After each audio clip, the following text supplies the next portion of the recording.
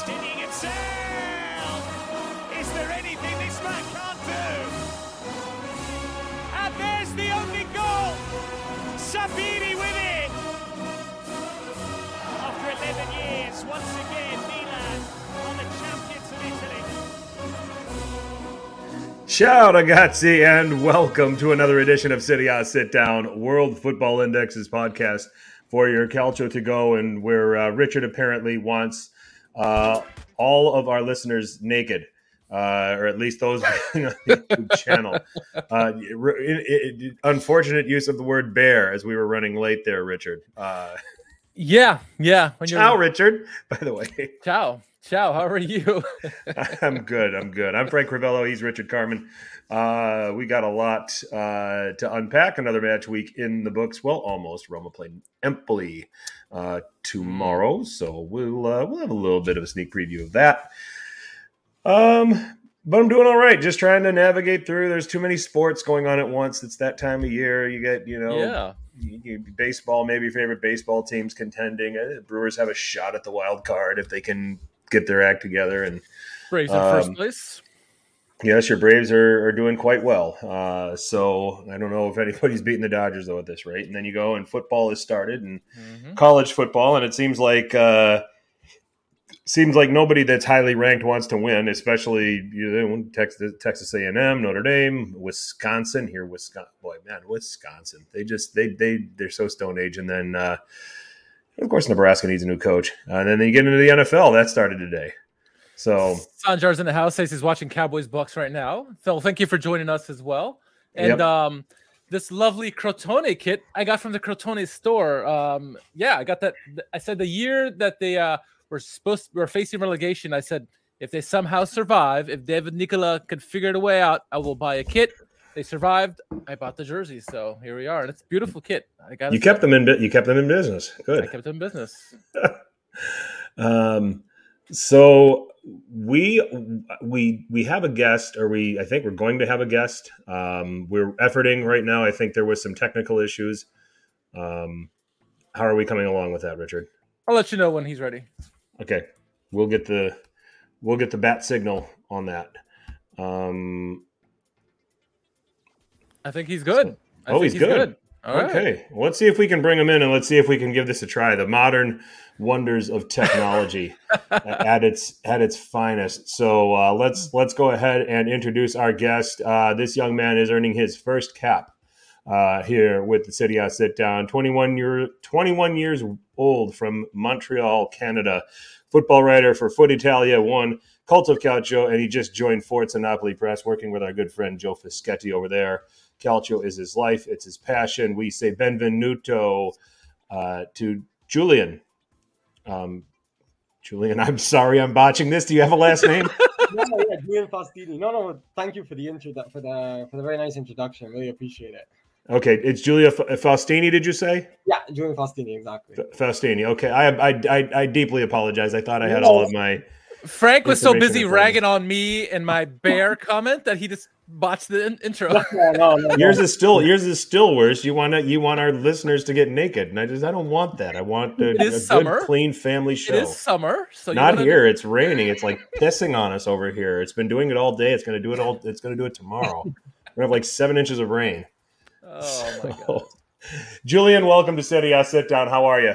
I'm fine. Thank you so much for having me. Looking forward to discussing this Serie A weekend with you guys. Well, before we get into that, why don't we give you the floor a little bit? Share with everybody how you're breaking through here into the Calcio streets, into the English-speaking Calcio streets especially, and how you got started, how it's going, and anything that you want to let our listeners know as far as where they can find you.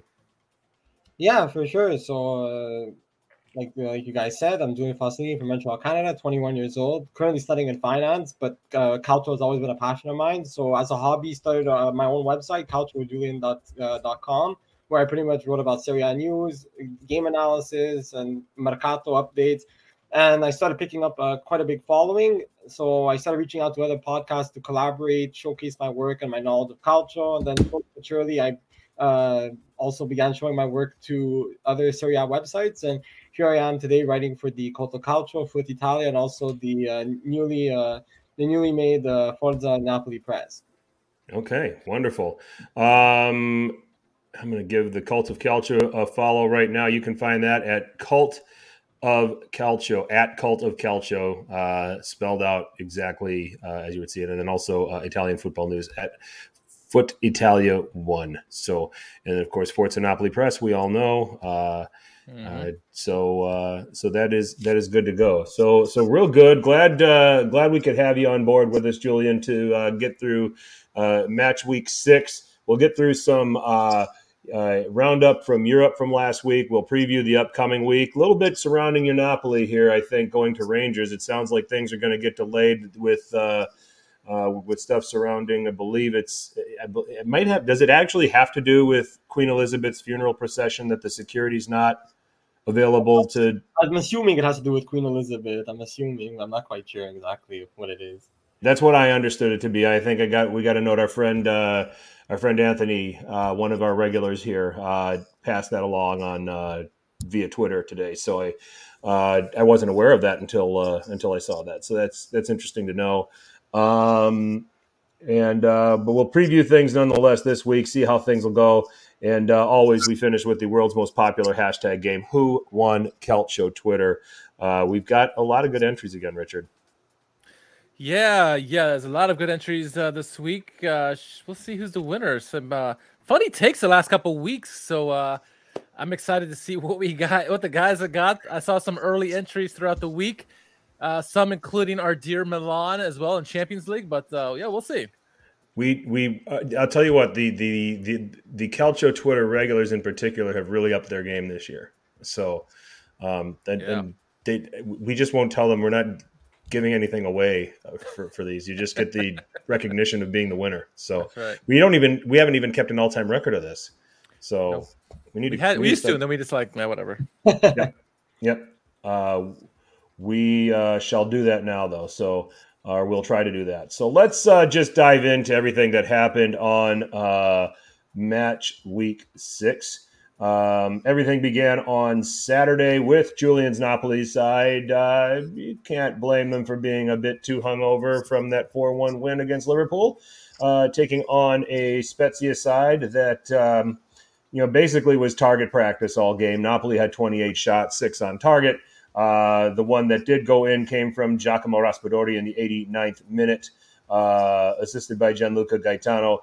Spalletti tried to mix this up a little bit with a number of players that featured in the Liverpool game, trying to figure out who and what he could rest. But Napoli getting that win by a 0-0. Again, 28 shots in that game for Napoli. Inter also needing late heroics through Marcelo Brozovic in the 89th, beating Torino 1-0. This game a little bit closer, and for the second straight match, and I'm including the Bayern game, there is goalkeeping heroics from Inter. Andre Onana basically kept Inter from losing 10-0 to Bayern. And now it's Samir Handanovic who comes up with 7 saves to preserve the win for Inter over Torino. And there were some great chances. How Nikola Vlasic didn't come out of this game with at least a brace, I won't know. Sampdoria 1, Milan 2, goal of the week candidate. The team effort that ultimately ended with Junior Macias finishing in the 6th minute.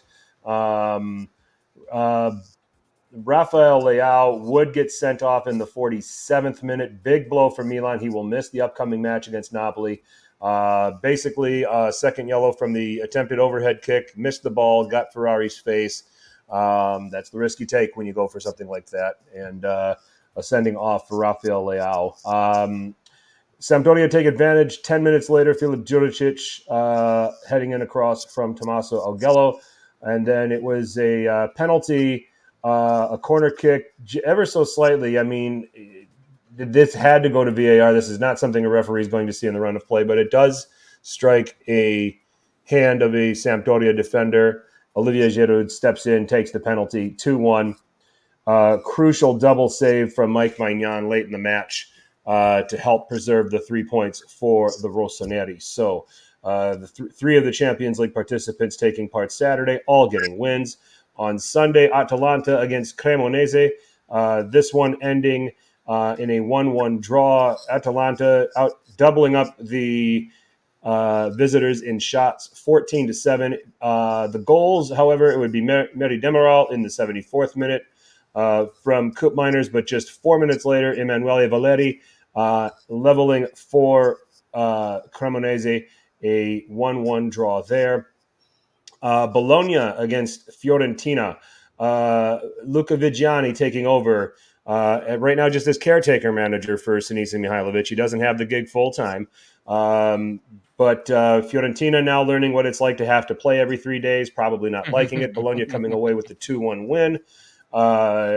It opened with Quarta scoring in the 54th minute. Musa Barrow would score 5 minutes later on a mistake. Boy, Igor Julio just had a bad day altogether. That included 62nd minute. He's done it again. Marko Arnautovic now with 6 goals. Yes, played 6, scored 6. The man is on fire. Bologna come away 2-1 winners. See, all they had to do was sack Mihailovic. As hard as that was, they went ahead and did it. And now they've won a game. Lecce and Monza. This goes to a 1-1 draw. Nobody was there to see it. Somehow there was somebody had a camera.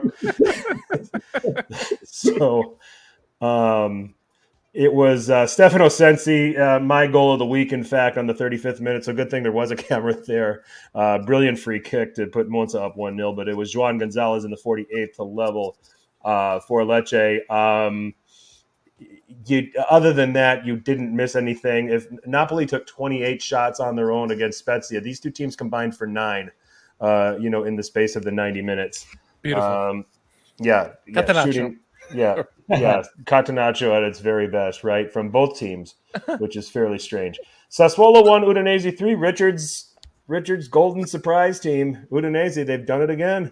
Sassuolo now go 1-0 up through, was it Fratesi who scored? I thought Fratesi, it was Loriente. yeah. Fratesi scored, okay, and then it was Loriente with the assist. Loriente looks useful. Yes. Last man foul on Ruan in the 43rd minute, rightfully sent off.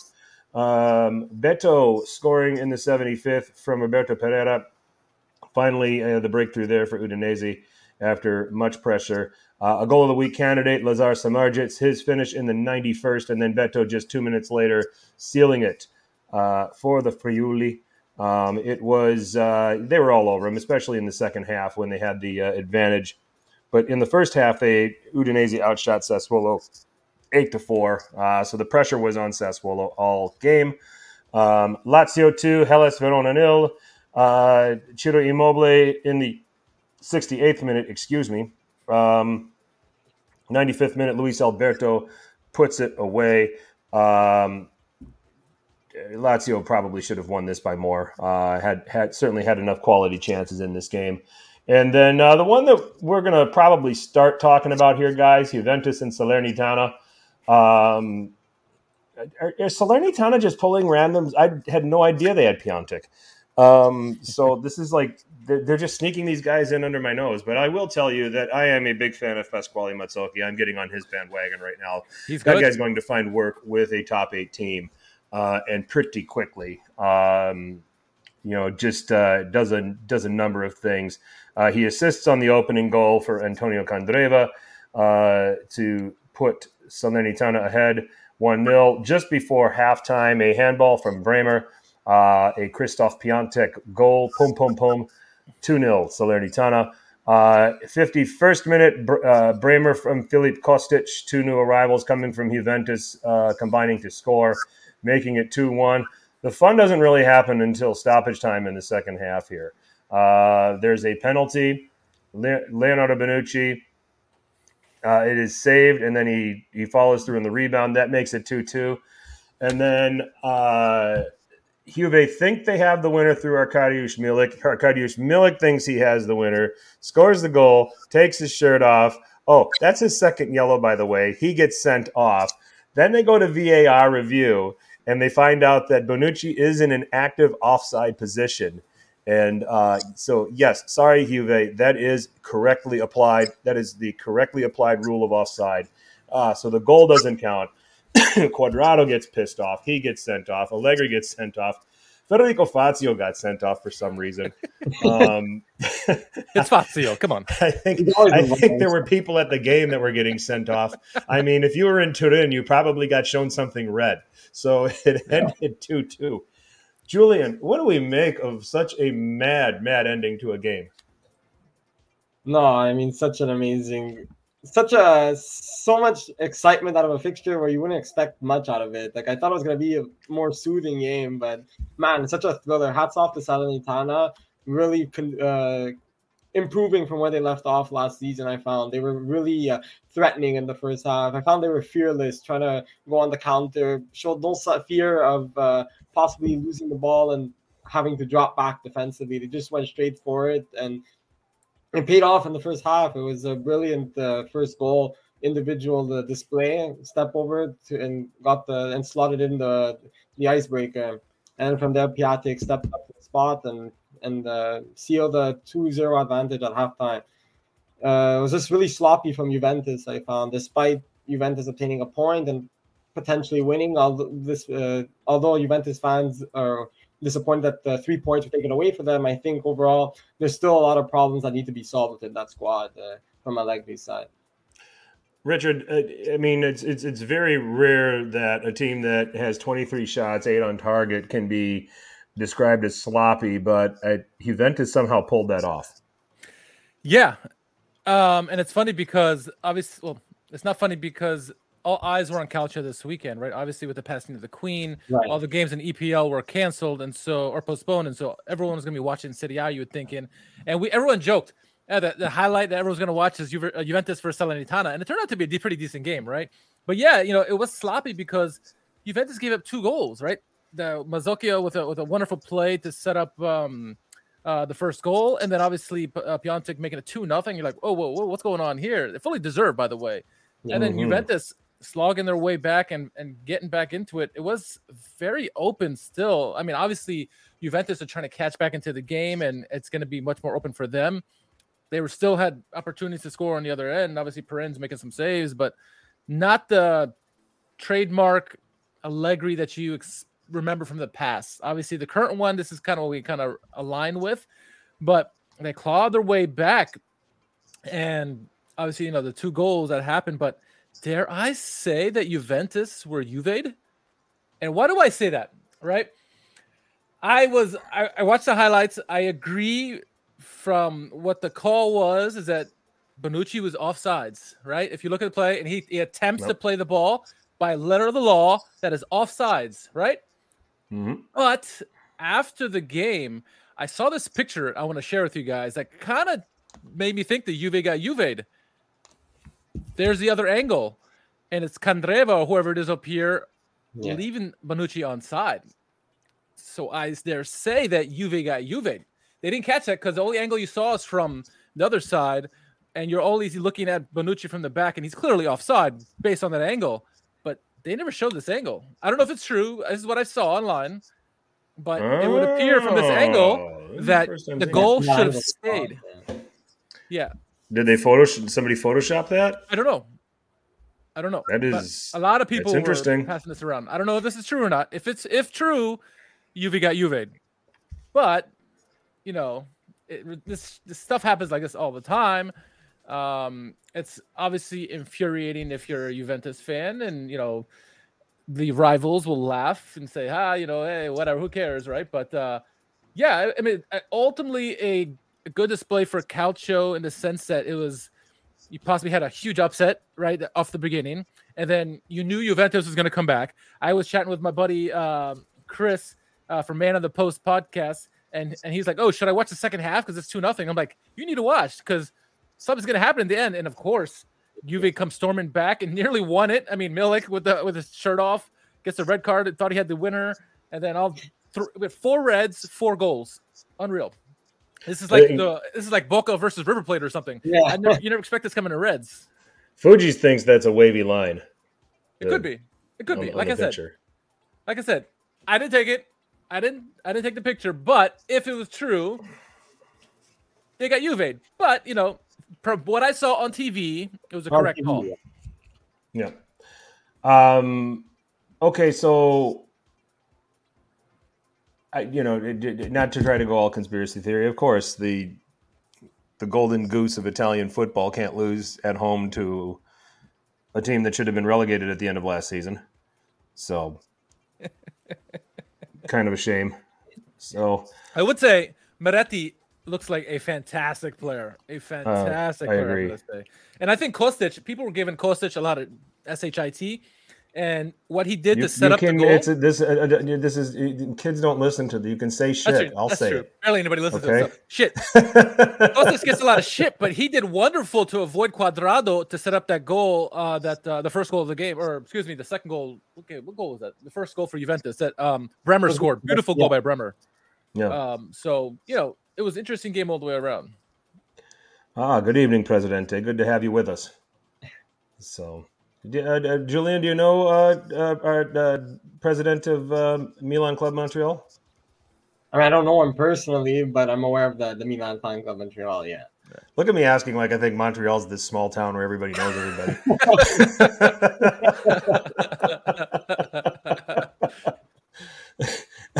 It's just like a ball. I'll see here, Fabio Moretti, and again, I will raise you, Pasquale Mazzocchi. I'm a big fan of this guy's game.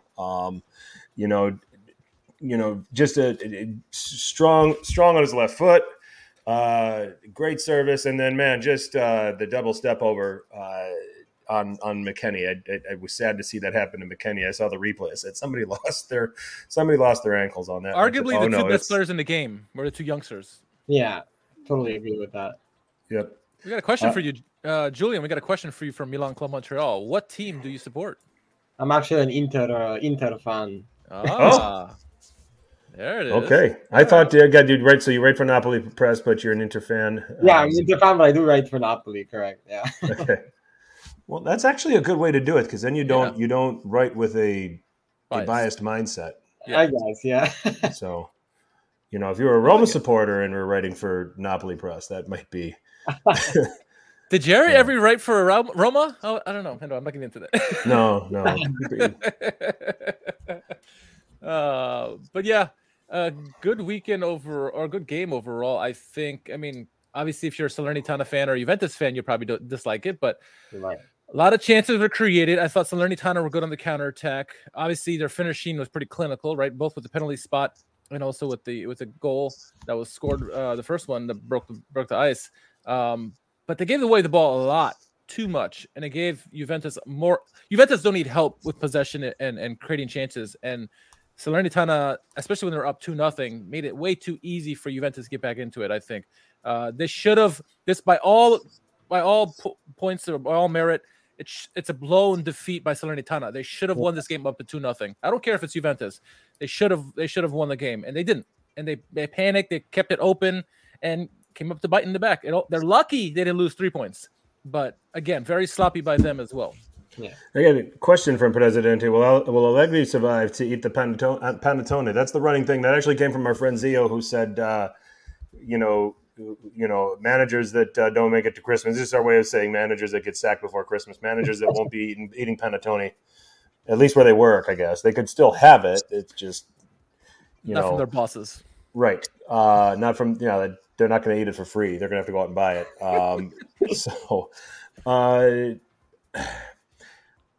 I hope not. I mean, because I'm having fun talking about Juventus like this. I mean, in a twisted way, that they're a topic of conversation because of Allegri's tactics, and now he just hasn't gotten with modern times. And you've got all of these other managers who are, trying to play some degree of modern football. I mean, Milan and some of the stuff they did against Sampdoria in that game, my God. Napoli, Inter to a degree, although Inter's, more of a probably better as a counterattacking side, and they make it look good. They're in that role, and you got Juventus, and you're just kind of like, I mean, that Fiorentina game still sticks out like a sore thumb. They score early, and it's like there's no interest in attacking. It's like everything is go out of your way to try to secure a 1-0 win, and it's just like this is stuff that was going on decades ago. Yeah. So it kind of gets a little bit frustrating to watch. I've seen what to Anthony's point. I think I saw Bonetti talk about it on Twitter. I think that Juve are locked in with Allegri until 2025, and the buyout is certainly not going to be very friendly to them. And yes, that certain German manager is now being talked about among Juve Twitter. At least some of the Tedesco? No, I'm just some kidding. of the things I've seen. No, Tedesco, Thomas Tuchel. But Tedesco right now would be better than Allegri. Yeah. So let's just. I mean, maybe we can just kind of offer some theories. If it, it's probably not going to happen. It's probably going to be a pipe dream. And Tuchel's probably just going to wait till something opens up in Germany and he coaches at home. But if Agnelli somehow came up with whatever money he could come up with to say, okay, here, Allegri, we're giving you this much money to never coach my team again, and yet have the money to be able to sign on a Thomas Tuchel. That's going to be that, and that's the complication with all of this. I mean, they can't afford him. But can Tuchel win with this existing Juve squad? Julian, I'll start with you. With the way he plays. I think so. I think it's a bit more offensive minded compared to Allegri's style of play. I find Allegri after one goal he sits back, whereas Tuchel, although they're both defensive minded coaches, I feel like there's more of a grit. It's more of a grit to his side. It's a bit more concrete. I find it. He really goes towards goal within the final third. Richard, your take. Yeah, I mean, I think he could succeed because obviously the attacking talent at Juventus is very good, right? Especially if you have a healthy Di Maria, when Chiesa comes back as well. Obviously, Moretti looks like he's a gem, obviously. So offensively, I think they could, right? And Cuadrado, whomever on the wings can certainly help. And Paredes with his spread the ball around, they can certainly do it. The question for me is, are they even good enough defensively? I'm sure Tuchel could figure out a way, and like Julian said, he's very defensive-minded, could figure out a way to shore up the defense. But what we see, the biggest difference would be the offensive-mindedness of Tuchel's style versus Allegri. Like Julian said, Mr. Dinosaur scores a goal and wants to sit back and just rest on his morals, and it's not the same team that he had in the past. Whereas Tuchel will keep going and try to go for that killer instinct and try to get more goals. So, yeah, I mean, it'll be interesting. Obviously, I don't see Allegri leaving anytime soon unless they completely, shit the bed in Champions League and then drop really down the table, mid-table or below. But I don't see that happening at the moment, honestly. He did fairly well considering the talent they had last year to resurrect them, and they nearly got the Champions League spots, or they did get back to Champions League spots, excuse me. So I see it's a waiting game. We'll see. I mean, as we get closer to the World Cup, we'll have a better idea of what Allegri is going to give to them or not. So, but it's interesting. It's an interesting discussion because Tuchel is one of the top managers in the world. Obviously, has a Champions League in recent memory. So yeah, it's pretty good. But he's also, as good as he is, right? He's a great manager, not that great of a person. Apparently, as what the rumor is with him is that he's always very combative with his upper management, and also he just likes to yell at people. I guess I don't know. Yeah. I'll say that I think that there's potential just with the existing team that he has in house. He'll cringe a little bit because he'll play 3-4-3 or 3-4-2-1. Yeah. But he'll cringe a little bit over what his wingbacks will do. I mean, he could have one of the better wingback pairings in Italy if he sets up that way, where it's Cuadrado as a right wingback and then Kostic as a left wingback. And some people will sit there and say, well, what about – that's what he did at Eintracht Frankfurt. Okay, it would be the exact same role you would ask him to play. And you'd have Cuadrado being effective and not having to be a fullback, and he has got license to play a little bit higher, and you pump these crosses in. You could play Vlahovic and Milik together up front. You could play Moretti behind them, and then you could have a combination, whether if it's Paredes and McKennie, Locatelli, and some of these other guys that sit back in there. There's certain interchangeable parts with what you do with the front three. If it's one midfielder, two forwards. If it's two midfielders, one forward. But I think that there's potential with what's in house. If they found a way to get Tuchel on board, I don't think it'll happen. I doubt it.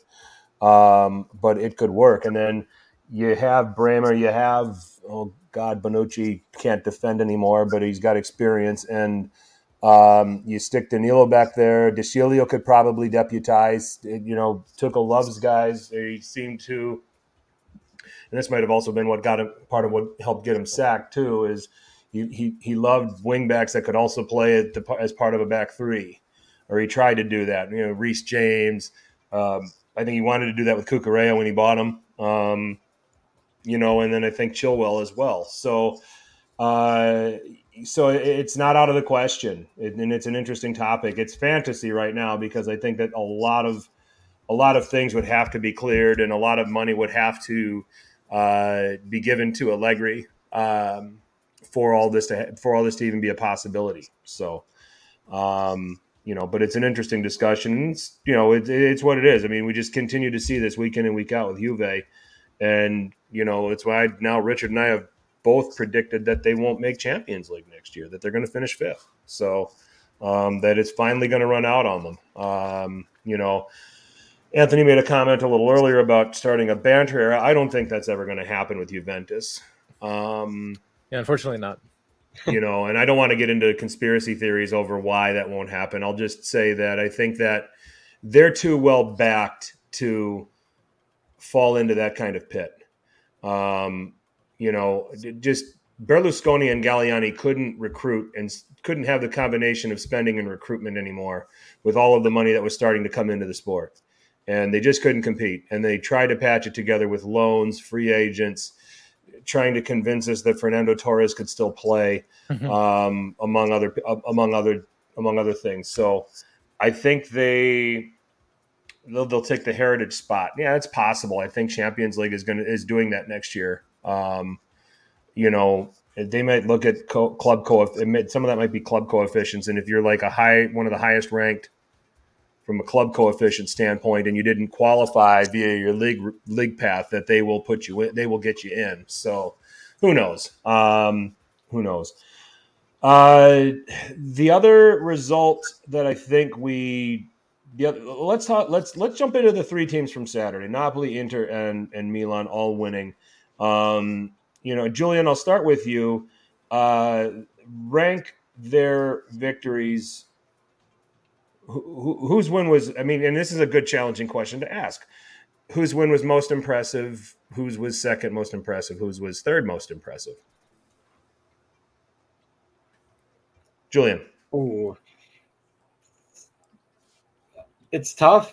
It's tough because I think it is impressive that Milan won 2-1, being a man down. But I think Napoli's overall play was better. So I'm gonna go with Napoli, Milan, then Inter last. Okay, Richard, how about you? Yeah, it's tough, right? Because you look at the results, but then also you look at the teams that they played. Milan certainly didn't make things easy on themselves with the red card and found a way to get back a win. Inter played a very tough Torino squad that everyone's finding out that they're a lot harder than they originally thought. People thought. Juric has got the men really humming right now. Sanabria has found a second life as a new striker there for them. And the Napoli Spezia. I'm actually going to put, based on who they played and the situation, I'm putting Napoli third. I'm going to put Milan first, Inter second. And the reason I put Napoli third is not because they played poor. I thought they played fantastic. They were dominant. They were not clinical, though. They were not clinical. Kvaratskhelia, Elmas, the whole gang, they were very good. They were dominant. Probably a little bit more turnovers than they wanted, but regardless, they weren't clinical enough, and they should have won 10-0. As many chances that they had, they should have blown Spezia out the water. It wasn't even close. Torino and Inter, that was just going to be a tough game. We knew it was going to be a tough game. Inter struggled all game long. Torino were catching them on the counterattacks. It's funny because Inter play the counterattack style, but they kept making so many mistakes. Torino started going on the counterattacks, and they were very close many times. Handanovic stood on his head. Some of the saves he made was one of the plays of the week for me. It's just this guy was left for dead, written off, and he comes up with a huge performance after what Onana did a couple of days before in Champions League. So huge by Handanovic, and then they found a way to win at the end, right? A great pass by Barella to Brozovic, who found a way to get in the net. It's wonderful. It's poetic, right? And then obviously in Milan, they go up 1-0, and then Leao gets a red card at the halfway mark, right? 47 minutes into the game, and Milan had to play 45 minutes down a man. And yes, they had the lead, but they got leveled up and then they found a way to win it. So that's why Milan just edges Inter for me, because I mean, all the games are good. All teams are impressive, I think, overall. The only reason, like I said, Napoli was third is because they should have done a lot better. I'm going to go with Inter as the most impressive, largely because of who they played and with it being Torino. Torino should have gotten something out of this game.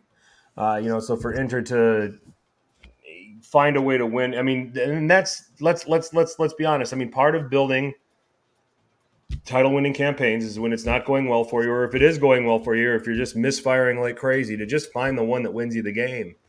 And Inter did that, and just coming off of just being second best for 90 straight minutes against Bayern, coming off losing the derby, to rebound and win this game against the Game Torino team, a team that's going to give everybody a hard time this season. We've talked excessively about Juric's talent as a manager and what he gets out of his teams.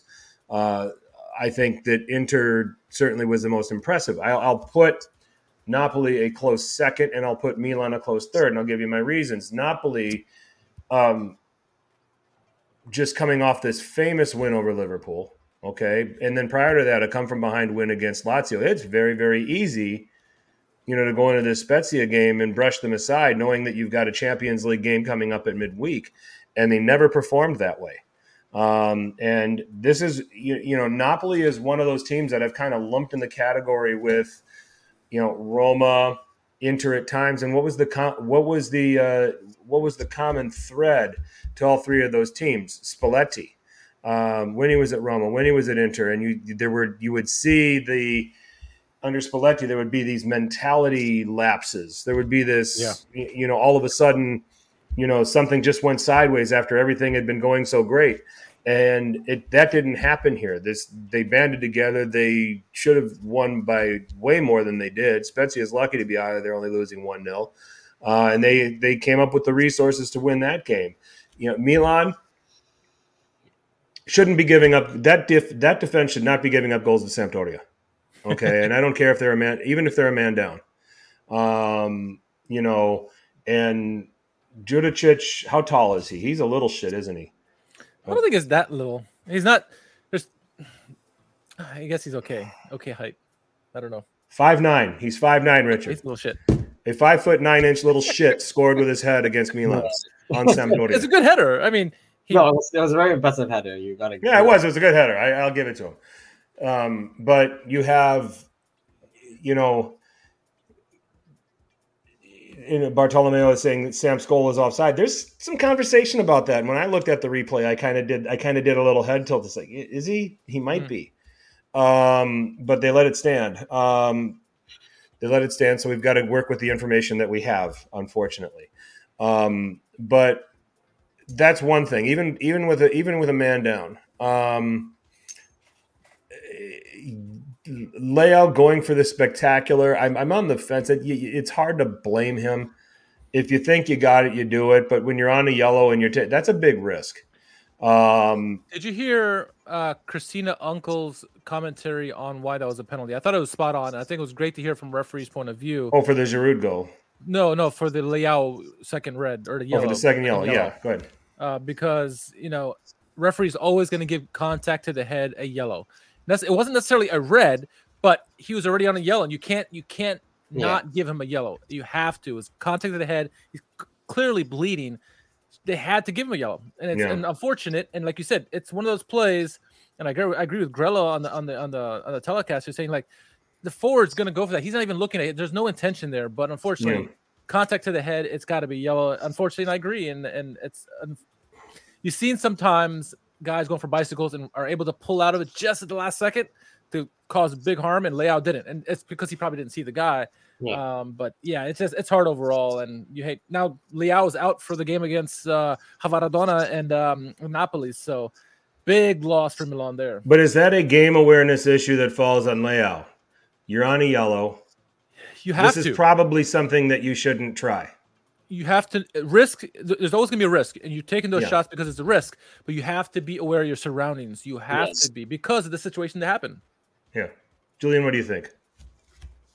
Yeah, no, definitely have to be aware of your surroundings, but also it's important to keep in mind of whether or not you're on a yellow or not, especially in their circumstances. Leal's on a yellow; they have a very important game. Yeah. So there's so many factors that come to mind, but when it's happening so fast, the game it's easy to lose track of all that, and it's easy to forget about all that because it's occurring so quick. Yeah.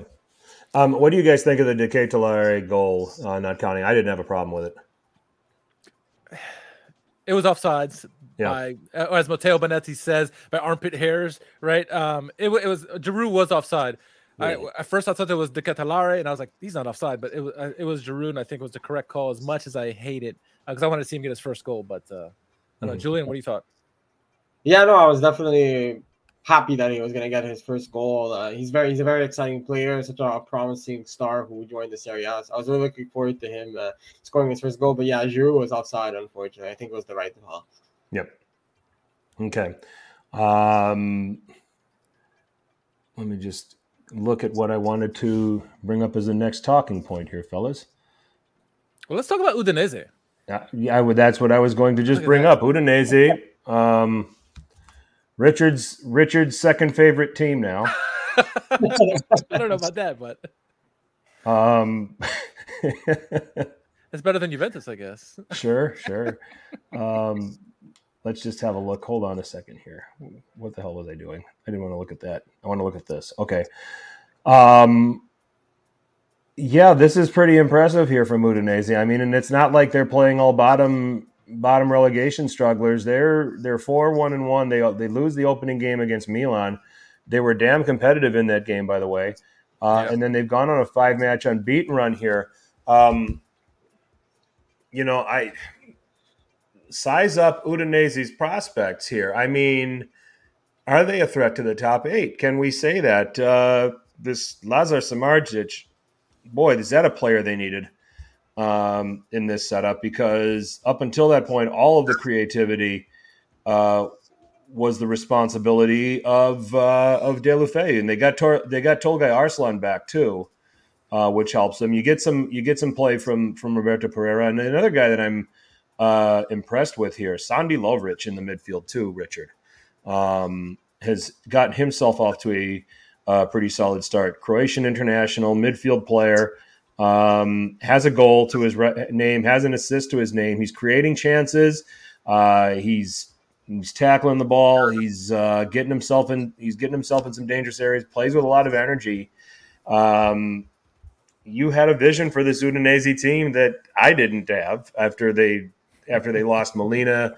When I thought at the time they were going to lose Udogie, and then Udogie comes back. I'm going to let you take a victory lap here on Udinese. Go ahead. Yeah, I mean, what we know is that obviously their manager is they can inspire his team, absolutely, right? We saw a little bit of that last year. At the end of the season, they really came together as one. And there's still some good pieces there. I mean, obviously, they got the big man Beto. Deulofeu is still there, right? Udogie is still there. He's beginning leaving to Tottenham in the near future, but he's there right now, right? They got guys like Isaac Success, and Arslan is another guy we've been talking about. Pereira is a guy who's always been a thorn in many people's sides. Many Juventini probably love him dearly, but they got some decent players here. Nahuan Perez, right? And then so there's a good talent base here, I want to say, with Udinese. And because that talent base is there, they're going to play everyone tough. And I think the way they ended the season last year is truly indicative of how they want to play, and they will play. And because there was no change in management, I felt that they were going to continue that success from the end of last season into this season, and they can compete with everyone in the league. Are they going to win as much? No. Do I think they're going to be in the top 8? I don't think so. This league is too top heavy at the moment, but they're good, and they're going to be knocking on the door for sure. That's why I had them and Torino being so close, and I felt that they were, when I originally said this, that they were slightly ahead of Torino, and you see Torino is really good as well. So both those teams are going to be challenged in the top 8, but the talent, you cannot do well with this team. You just cannot, especially that manager. He knows how to press the right buttons. He knows how to inspire them. They completely believe in everything he says at the moment, and so you got to think that they're going to make it difficult for anyone they play against in this league, whether it's Inter, Milan, Napoli, or when they're playing Spezia or any of the other teams that are bottom feeders. So this team is legit.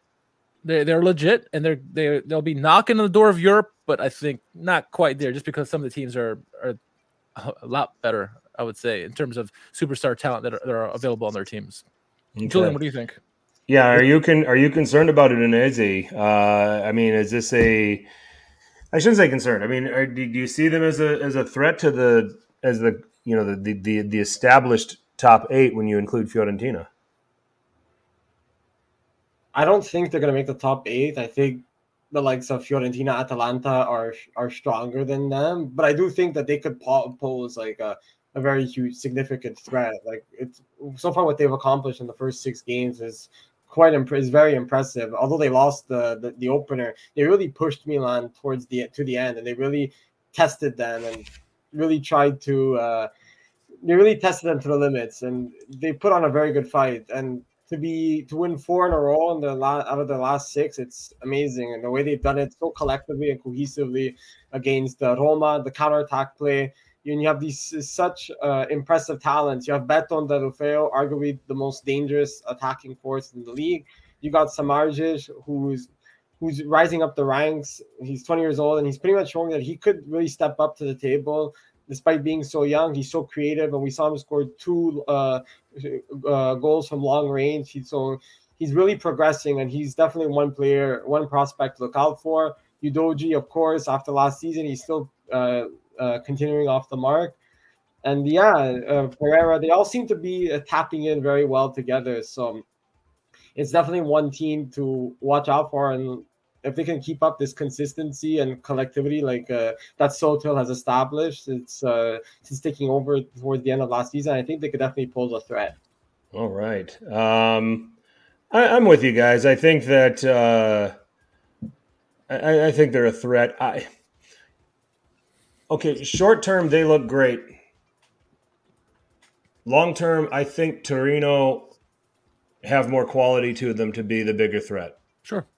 Okay, I just think that Udinese has a system and a style, and they have players that are eventually that can and possibly will eventually get found out. Where I think that Torino have, over time, their organization, their defending, things will get better. It's already pretty good. It's one of those things you make the comment, you don't get better by losing Bremer, but I mean, you really don't you're really not going to get better if you let Ivan Juric go right now. You get away from Brekalo, you have to send him back, and then you get Vlasic, you get Miranchuk. Oh, Vlasic's pretty good. Yeah, and I think Vlasic is probably an upgrade right now the way he's playing. Yeah. So I would say excited for what Udinese's doing, but right now there's a cynic in me that just believes that Torino is the longer term threat to the top 8. Just on how they're made up and just on the little bit of extra quality that I think they have over Udinese. Well, let's play devil's advocate, right? What do we say to those who say the only reason Udinese won this big is because Sassuolo had 10 men, and rightfully so, they were down to 10 men because the last guy took the guy down. But do you think if Sassuolo was at full steam or full complement of players, would they still have won this game? I think they still do. Julian, what do you think? Yeah, I think so too. I don't think Sassuolo was strong enough defensively in order to hold on to that lead. Although that was probably the best 45 minutes I've seen them play all season. Considering how enthusiastic they were compared to last season, I think that was the best free flowing culture we've seen from them for a while. Yeah. Sassuolo just they're able to plug guys in. I think the biggest thing right now with Sassuolo that's plaguing them is just trying to figure it out without Domenico Berardi. I think that teams have a little less respect for Sassuolo without him out there. And now Armand Lauriente comes in and impresses. Yeah. his first, I think this was his first start, if I'm not mistaken. If not, it's his second. Yeah. So Sassuolo know how to, plug the leaks in the dam, if you will. And you would have thought they would have probably been able to do that today. But the red card was unfortunate. I will say that, Udinese at the most would have narrowly won. You could have seen a draw. You could have seen a 2-2. Wouldn't have been out of the question the way that Sassuolo were playing, to your point, Julian. So, but we'll see. I mean, I think that Udinese would have certainly gotten something out of it. A narrow win at the most if Sassuolo was even strength the whole game. Draw would not have been out of the question either. So, with the red card, let's just face it. I mean, it killed the game. So, let's finish with Lazio and with Fiorentina. Two teams that are playing in Europe, two teams that had wide ranges of opposite ends of the spectrum as far as success goes over the last few days. Fiorentina, I don't know how many more times they played Riga, and I don't know how many more times they could. I think they had like 10 shots on Riga before the game even started. Seriously, and to come out of there with a draw, is and now to pick yourselves up, and you're going to play a Bologna team that now has to, that's getting a little bit revitalized. Mihailovic is out, new interim coach coming in. A little bit different ideas, maybe a little bit inspiration to play. And then they dropped that game where Lazio, they destroyed Feyenoord. I watched the game. I think it ended 4-2. It wasn't that close. No, yeah, it's 4-0 at one point. Yeah. And follow that up by beating Hellas Verona and playing well. It almost felt like it's a Feyenoord team that's not what Feyenoord was last year. They lost a lot of play. Sure. Sinistera over at Leeds United, and then there's one or two other players that were with them that I can't remember their names. So they're certainly not the same team that they were last year. But to rebound and beat Hellas Verona might say something about what Lazio are up to. Might also say that Hellas Verona just isn't very good either. It's Desser's left. Is that the other guy that I'm thinking about, Apex? I think that's what you're trying to tell me. Okay. So these are the two teams that I think are famously being looked at as that one's going to finish 7th, the other's going to finish 8th. Do we look at this 4-day window as a suggestion of maybe – because I had Fiorentina over Lazio. I'm just that's what I had. Right. But yes. Do we look at this four-day window here and suggest that this is a sample that can tell us that Lazio are definitely going to make Europe and Fiorentina aren't, or is Fiorentina just getting unlucky here? At this stage of the season, I'd like to hear your thoughts on that, guys. Julian, please, by all means. Yep.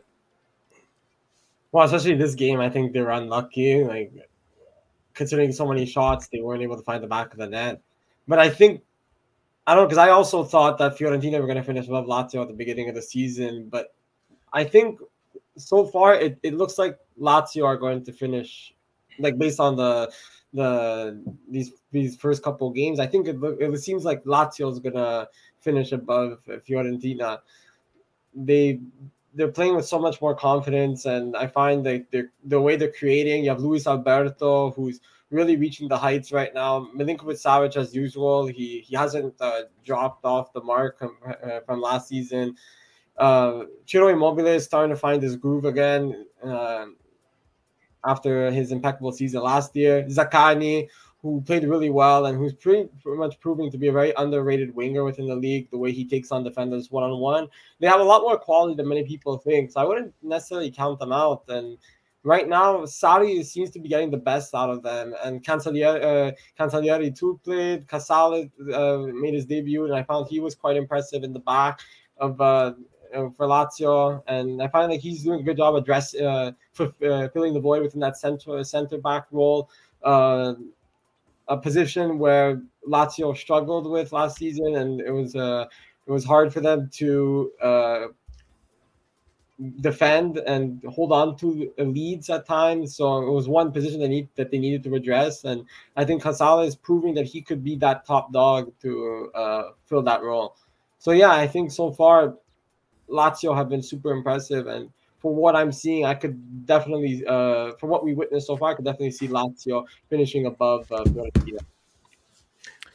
Yeah, I think that what we saw from both these clubs, right, is pretty decent indicator of how the season going to go, because both of them are in European play. Lazio have had experience, obviously, with European play and playing on that 3-4 day schedule. Sarri has a lot of history with it, right? He's won a European Championship, Europa League title with that. So they're going to be better suited to handle it. They have a little bit better depth as well than Fiorentina. Ali Oxenfree, hit the nail on the head. They're not used to this kind of style of playing every 3-4 days, and I think, as many teams have found out, as Atalanta has found out many times, is that if you don't have the depth, if you don't play the right style, if you try to play the same bodies over and over again, you're going to tire them out, and something's going to suffer. It's either going to be your European play or your league play. You're not going to do well in both, unless you have a deep squad or a good rotation, a good game plan. And I think Vincenzo Italiano has to figure it out. He does, and so I think Lazio and Sarri have the advantage of it right now, and it also helps that they have a pure goal scorer in Ciro Immobile. That helps, right? Anytime you get Ciro Immobile there, he's going to score goals. And let me ask a question to you guys: who's a more pure scorer in the league at the moment? Is it Ciro Immobile or is it Arnautovic? Arnautovic, he's putting the ball in the back of the net like it's nothing, and Immobile too. But Immobile's been doing it. What do you guys think about those two guys? I think it's Arnautovic right now, immediately. Ever so slightly, maybe. Yeah, I mean, long-term body of work, it's Ciro Immobile, and it's not even close. Yeah. But the form that Marco Arnautovic is in right now is astounding. He's single-handedly keeping Bologna afloat right now. So through his goals, we talked about last year. What did we talk about? We talked about Cagliari being João Pedro dependent. We talked about Lazio being Ciro Immobile dependent. And right now, Bologna is Marco Arnautovic dependent. And they are probably they're 12th right now on 6 points. They might have 2 points if he's not in their team. Yeah. Julian, do you think right now, you think it's Arnautovic is a better striker, or are you still going with Ciro Immobile? No, I definitely have to agree. Arnautovic is the better striker right now. I think the way he's pretty much carrying the team on his own compared to Ciro Immobile is obviously surrounded by more talent and more skillful players who are able to supply for him. Whereas some of those goals from Arnautovic, he's pretty much showing individual display of holding off his marker and going towards goals. So he's showing that despite being a little bit towards the back end of his career, that he still has it in him, and he has those goal scoring instincts that a pure striker needs. And yeah, for sure. And like we said, Bologna for sure without Arnautovic, they would be in deep waters right now. And with Arnautovic there, they're pretty much at shore. So we'll see how the long term. It's hard to tell, but so far, he's considering at the beginning of the season, everyone went crazy about him possibly going to Manchester United. He seems to be shocking a lot of people after we laughed at those potential rumors. Yeah. Yeah. There's an interesting question here in the chat about is Sarri, and that was the wrong one, is Sarri stamping his mark on the squad? And I think he's starting to, Frank and Julian, I think he is. But what's rubbing me the wrong way, and I think it's holding them back from reaching their eventual full potential, at least offensively, is this whole relationship with Luis Alberto. For some reason, he has something against him for whatever reason, and he's not starting him as often as he should. When Luis Alberto comes off the bench, he's a fantastic player. He's obviously going to change the game up, and he has. And I don't know if Sarri wants to use him that way, but Luis Alberto needs to start games, guys. I don't understand what this issue is with Sarri and Luis Alberto. I know I've heard it in the past. I just can't remember it at the moment, but I think that's the one thing that's holding them from achieving their full potential. Because I think if you have Luis Alberto and SMS playing from the start of the game, that's going to be a super dangerous team going forward with Zaccagni and Immobile and the rest of the guys up there. And that's the only thing right now that's keeping them from being that super, super deadly threat. I mean, what do you guys think, or your thoughts on Sadi and stamping his mark on the team? I don't know if I'm there just yet. As far, I think I think he's doing a fine job right now. They get to go to Denmark. They get to go to play Midtjylland. I expect them to win, and I expect them to score multiple goals again. But as far as the Luis Alberto relationship, it's perplexing to me because when you maybe look at it on the surface, he's supposed to be their best playmaker. But then, yeah, I mean, he was fantastic in the Feyenoord game in particular when he got the start. But maybe, and then to Bob's point, maybe Sarri wants to go with something that's safe to begin the game and just kind of make sure that he's got things. He might be looking at protecting his defense, which can be brutal at times. Okay. And he may be looking at wanting to start a game that way, and that he's got Zaccagni, he's got Felipe Anderson, who are productive on the wings. They can use Sergei Milinkovic-Savic in some of his passing through the midfield, and that's plenty. And then he's got other players in there to provide some protection, some defense, because the defense so far for Lazio has not been overly impressive, when you look at them. So it could be that. I mean, and I say that it's kind of being harsh on Lazio because they've played 6 games and they've only conceded 5 goals, in the league. So I think that maybe they look at Alberto and SMS together and realize that they're just too stretched if they start that way. So and that they take their chances after that. That would be the theory that I would have towards it. So, but Sarri seems to have this under control right now with just wanting to go with, Luis Alberto being a bit of a super sub here, in league matches and not playing him from the start. Yeah, that's fair. You agree with that, Julian? Yeah, no, I definitely would love to see Luis Alberto and Milinkovic-Savic start together. Like, I think that would be such a crazy midfield to see right from the start. But it seems like Sarri does, like, although perhaps not the most impressive defensively, I still think there needs to be some fine tuning within the back line a bit. They need to be sharper.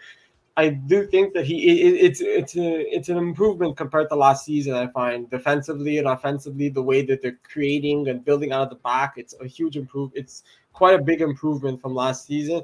And although he's not starting Luis Alberto, or Pedro, one of his more talented players, what he's doing seems to work because we've seen it against Inter where he subbed on both Luis Alberto and Pedro when they were down, when they were level of 1-1, and they both of them scored. So he seems to be making, although it's shocking, like he seems to be aware of what he's doing, and it's coming off really well for the team. So I think he's pretty much putting his stamp on this squad. Although perhaps defensively it's not up to par yet, what most people would want or expect from a Lazio side, it's definitely getting there, I think.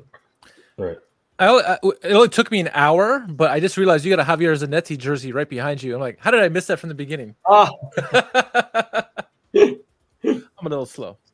No, you're just a Milan fan.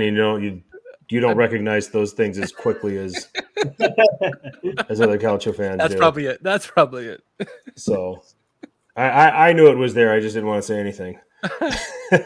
So. All right. Because it would have come out like, oh, the guy's got a framed Zanetti jersey. Who did we bring on here? So, oh man. So interesting talking. I want to revisit the Fiorentina discussion about the squad. Mm-hmm. They've got a lot of attackers. They've got a lot of midfielders. They're woefully thin in defense. Yeah. When you take a look at them, I mean, they've got quality defenders. When you get Dodo, Quarta, and Milenkovic, but that's it. And you can't have those 3 guys playing every 3 days. It's really hard to do. So Igor Julio is going to have to play a spot game here and there, which how he ended up on a team like Fiorentina still is beyond me.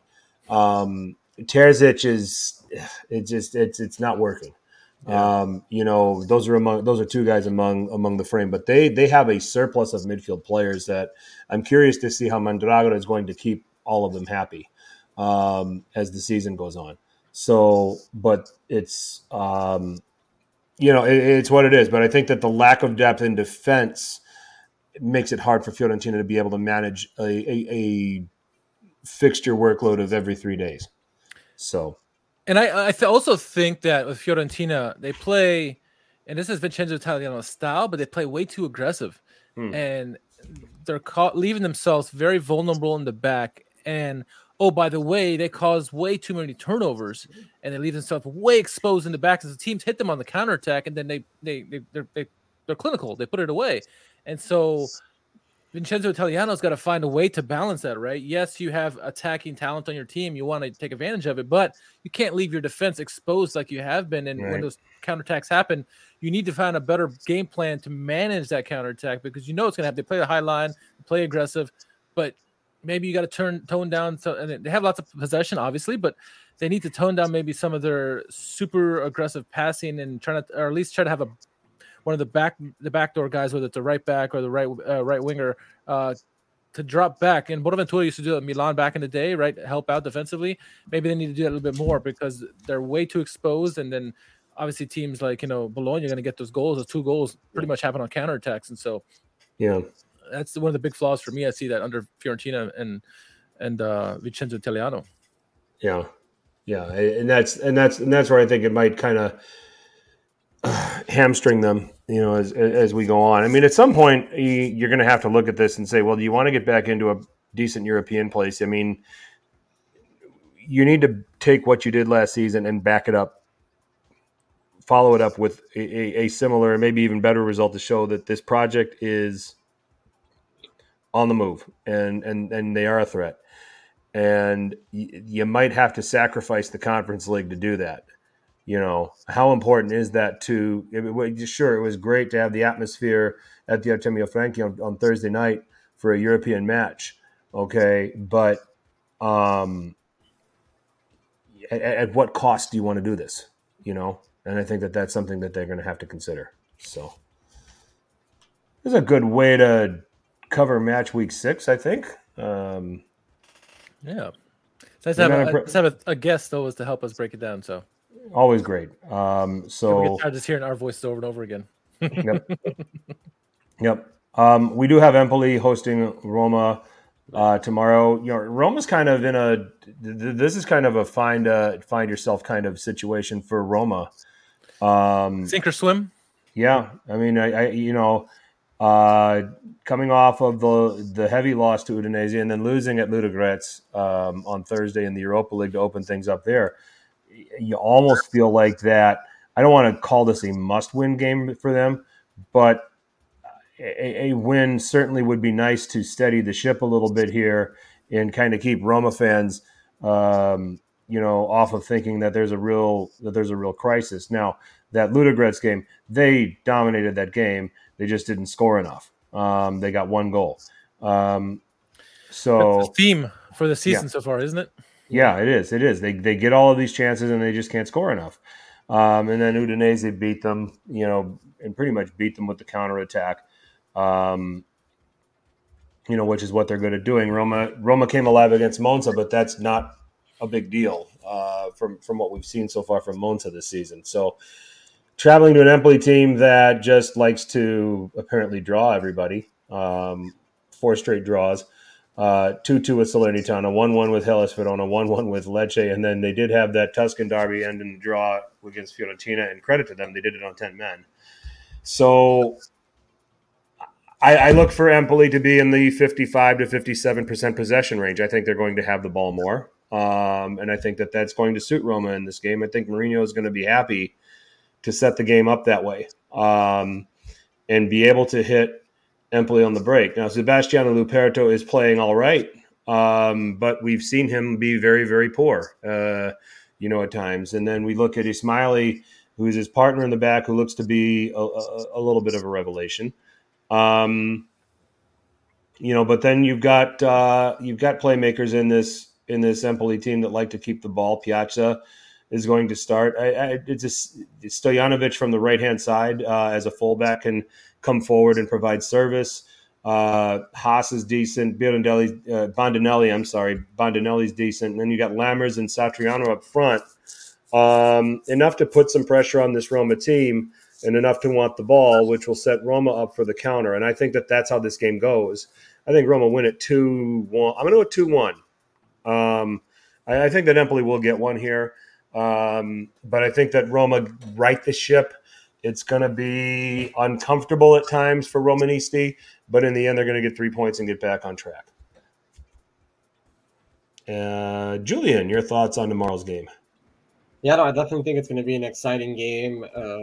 Although Empoli is struggling like a little bit compared to last season, I found last year they were a bit more dominant, and some of those games where they drew within the first couple of games, like they would have won last season. I found they were more efficient attacking wise, but they still have quite a few fundamental pieces. Bayrami, who's very impressive, Henderson on the wing, so like it's still a fun side to watch. But I do think that Roma are going to win, especially like knowing Mourinho, the type of character he is. Like usually when it's those make or break moments, he usually seems to rise to the occasion. So I think a 2-1 Roma victory is fair. I think it's a fair prediction.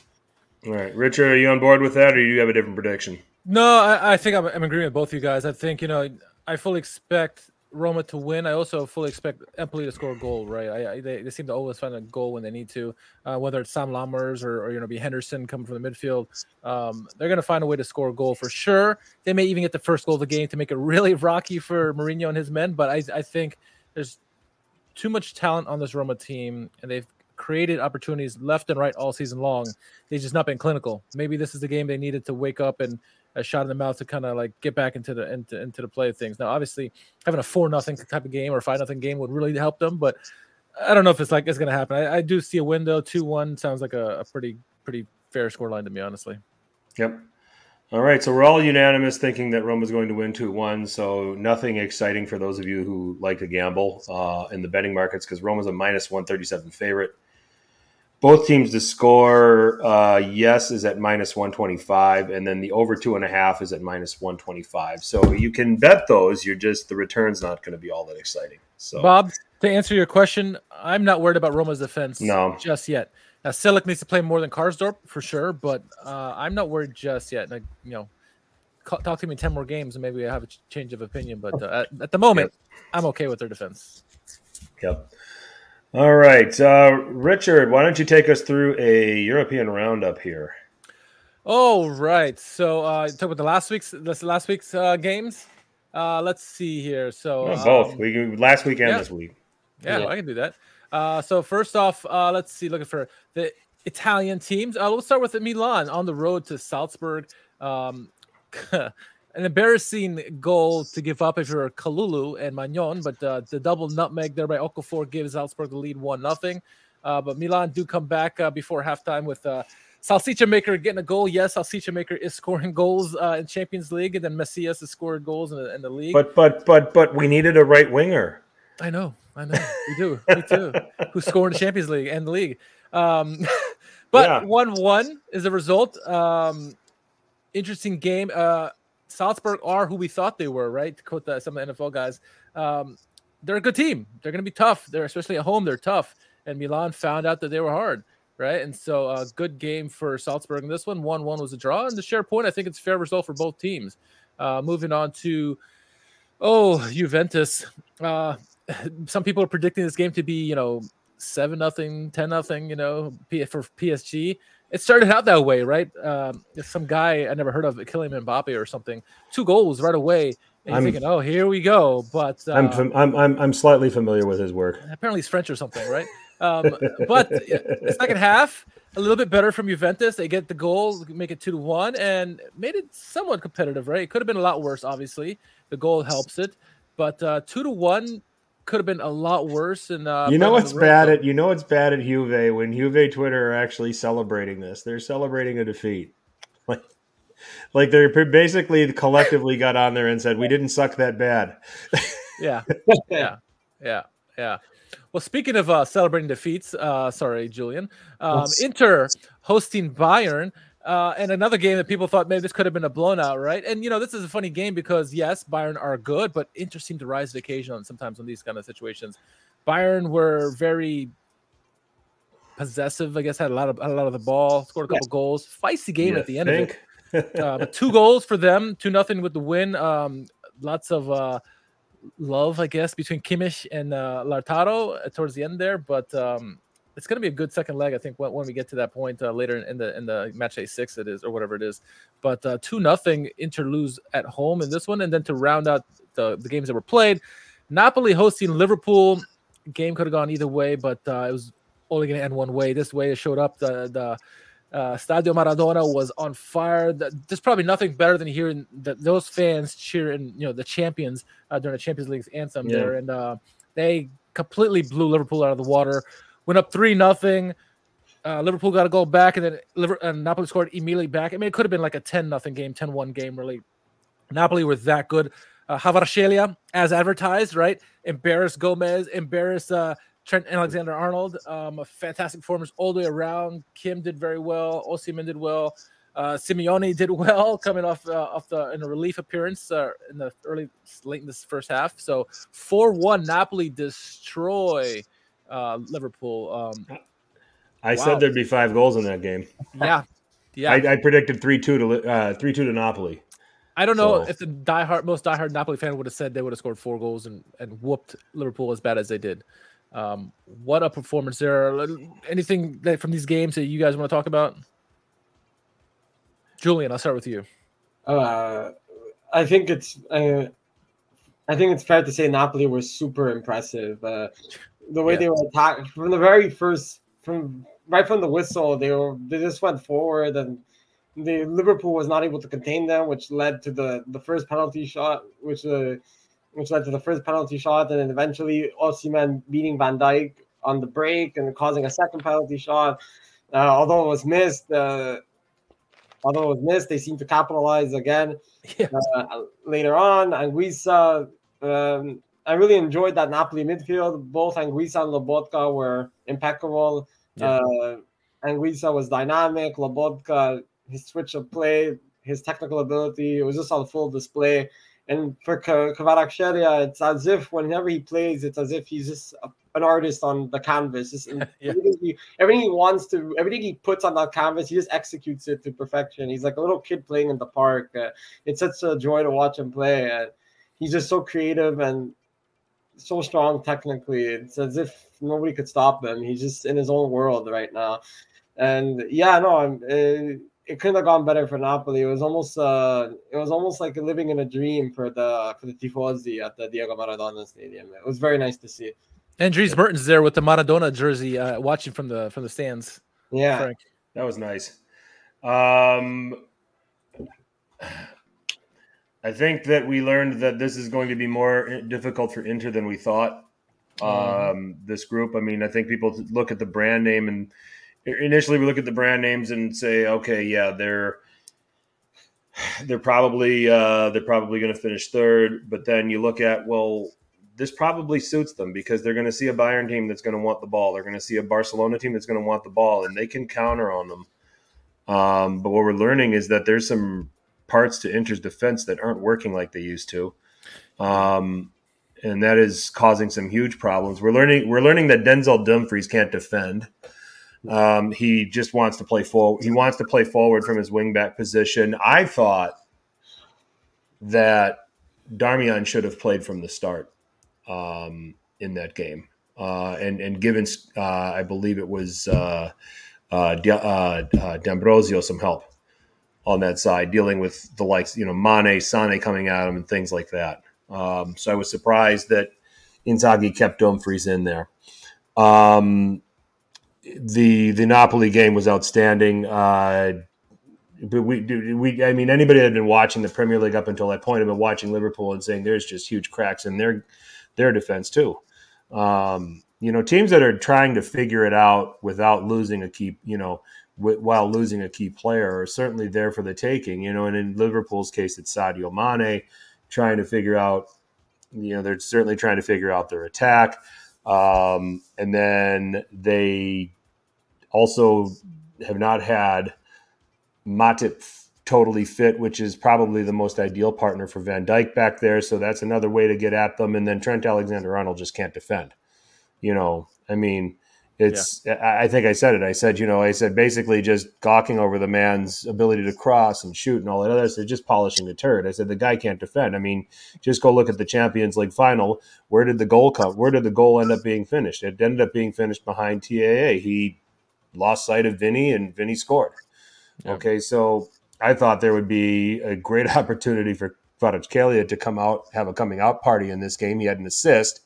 This ended up being a Piotr Zielinski game, who I still think is the big reason behind Napoli's. Kvara's outstanding. No, don't get me wrong. I think he's excellent. But I think once Fabian Ruiz left, this was Zielinski's midfield. And he's taken it. I think that, and I'm going to keep banging the drum for him because everybody's all on the Kvara train. And you should be. Absolutely. But, man, Zielinski has under the radar stepped up big time for this Napoli side, and no one's talking about it because of the guy to his left, and maybe the guy behind him, Kim.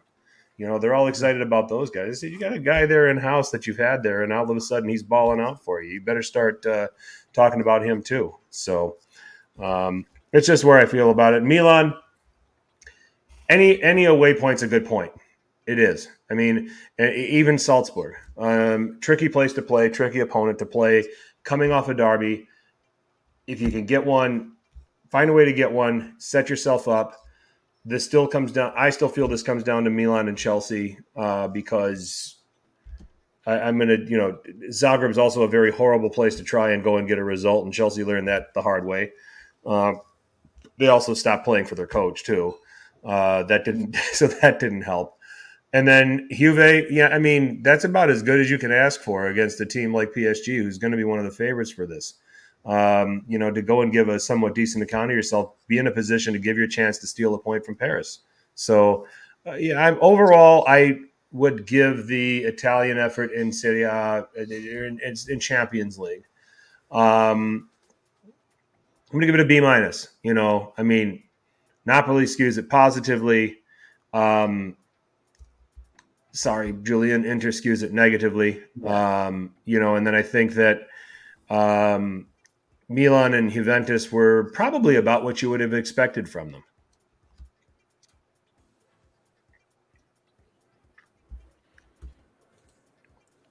Who's that for? The overall grade for Serie A in the Champions League last week, a B-. Yeah, I agree with that. I think good performance all the way around. I think obviously Napoli are going to take the highlights of that last week. Mm-hmm. But what we're going to see is there's some teams in the groups for all the teams that they're going to have to wake up. Benfica's no slouch, and some of these other teams, Barca seem to be maybe with Lewandowski a rejuvenation there, with a hat trick he had. So there's going to be some teams that are going to be surprises here. And then looking at the games coming up, match day 2. Inter travel to Victoria Pleasant, right? Where else we got? We got where's these games? Napoli going to Rangers. No away fans allowed at that game. We talked about that. Milan hosting Dinamo Zagreb, and then Juventus hosting Benfica. So it's some interesting games in that second leg. I think obviously the Benfica match is going to be very difficult. I think for Juventus.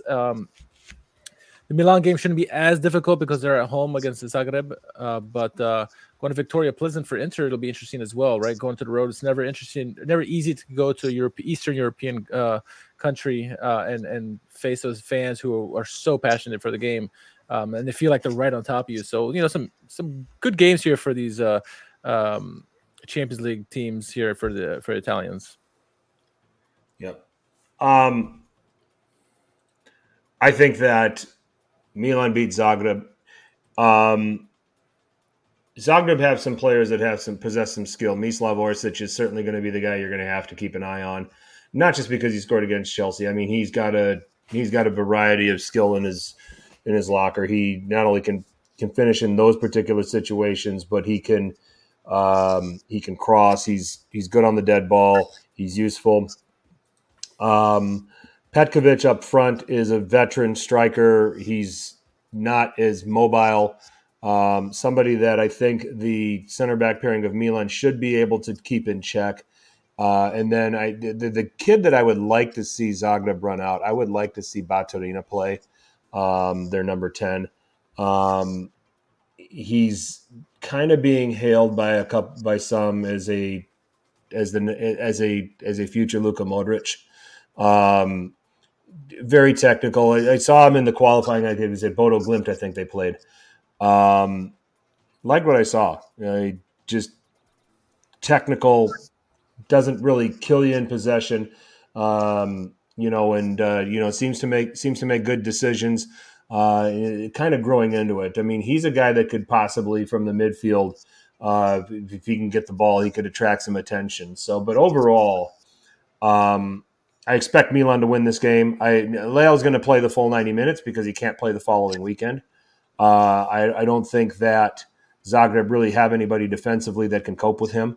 I said the same thing about the combination of Sterling and Aubameyang, but the problem is I think Sterling's just really, really greedy and wants to create his own shot all the time. And Aubameyang really didn't do much for him, where I think that you've seen now here in the last couple of games, Leao is willing to include his teammates. An assist for Salamakers, an assist for Macias. He's not trying to do it all himself. So I think that there's a difference there. And I think that he's the key danger man in this game. Milan will win this 2-0. They'll get 3 points. They'll be on 4 points through 2 games. Inter, I think, will win narrowly at Platzen. It's a difficult travel for them. But I think that there's enough there to go ahead and get it done. Napoli at Rangers. Now, is this being moved today? Do we have that story? I don't have the story on that. I do have the story on Osimhen's injury. I do know he's out possibly for up to 5 weeks. What they're calling it is a right femoral bicep injury. It's a second-degree lesion on it. So possibly it's a slow recovery, I think, but Napoli trying to be coy with it, but people are thinking it's probably up to 4 to 5 weeks with it. I know only thing I've heard about this game is that due to security issues, whether it's because of the Queen's passing or whatever, they're not allowing any away fans at either leg. So no Napoli fans are allowed to go to Rangers, and the Rangers fans are allowed to come to Naples. But I don't know if they've changed date or anything else. It's very possible. Julian, do you know? I haven't heard anything yet. No, I haven't. Okay. I don't know how they're going to police that, but that'll be interesting. Yeah, exactly. So, I would say that, Rangers, I think Rangers got their doors blown off against Ajax. They're dealing with injury crises right now, that they found a way to get past PSV to get to this league stage, but now they're in a group with the big boys, and Ajax battered them. They miss not having Morelos, among a couple of other players. I think Napoli will win, but they're going to win narrowly. It's not going to be something that Napoli go walking away with, but I think that they win. I'll say 2-0 for that one. I don't think that they run up the score like Ajax was able to. But it's not Liverpool, right? What's that? It's not Liverpool. Well, no, I mean it's. But with Rangers, you do have to be careful with Tavernier, the right fullback. He loves to come forward, loves to cross, loves to shoot. Barisic coming on the left-hand side. They've got good fullbacks. They've got some decent midfield play. Cholot's a guy with some Serie A experience, played at Torino. He'll be their striker if Morelos can't play. I don't think he can. And there's another player in there that was interesting to me. But anyway, I think Napoli will have enough to win. I think that Spalletti was smart in how he rotated his team against Spezia, got it right, and he'll get this right 2-0. And then finally, Juve Benfica. I just think that's got 0-0 written all over it. Benfica defend really well. They've got experience with Otamendi back there. Vlachodimos is a good goalkeeper. There's creativity up front with Rafa Silva. and with David Neres that is going to give Juve problems and is going to make Allegri very, very wary of what they threaten to do going forward. So I see him trying to neutralize this game. I see them trying to grind this out, and I see 0-0 here. I think that these teams, and Benfica won't be bothered at all going to Italy, getting a point. And I think that I also attribute this to Juve's recent history against Portuguese teams has just not been good. So I will. I'll go 0-0 there. So I think we come away pretty positively this week in Serie A. Milan, Inter, Napoli all coming away with wins, and I think that Juve will come away with a draw. What do you think, Julian? Yeah, no, I think Juventus versus Benfica is going to be a draw. I have it 1-1. The way I see it, I think Benfica is pretty strong offensively, and seeing that the Juventus backline a bit vulnerable lately, like I just don't see them not being. I just don't see them being capable of holding on to a 0-0 scoreline. So I think 1-1's a fair scoreline for the draw.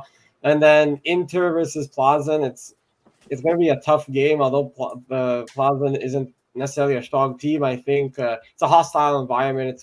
It's a stadium full of passionate fans, and especially in a group where they're not really expected to make it out, you're gonna have your supporters back you up all the way.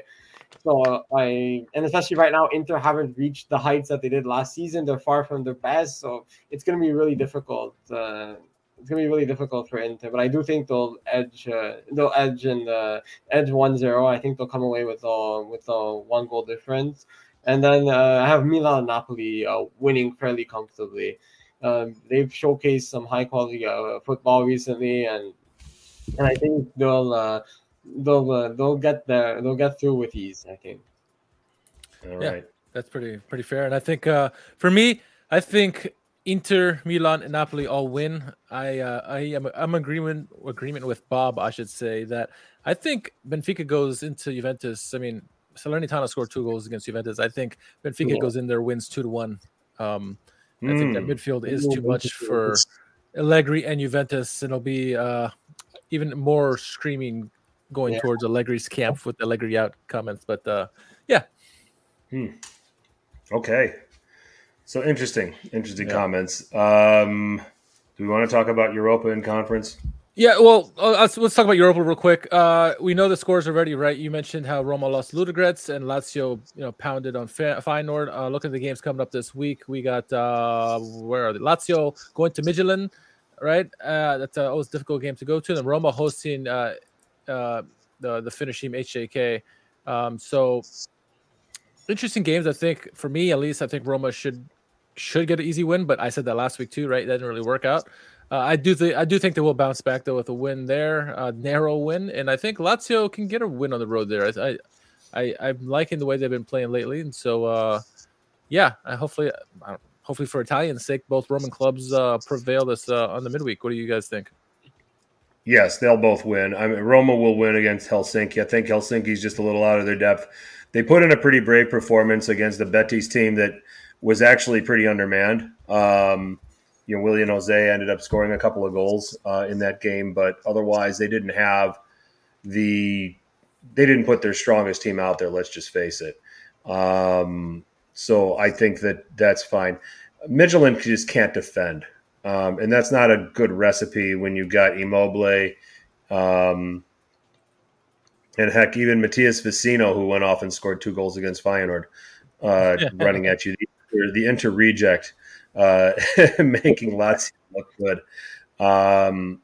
Midtjylland were beaten by Sturm Graz on Thursday. There's not much here. There's some decent players. Evander's a creative player for them.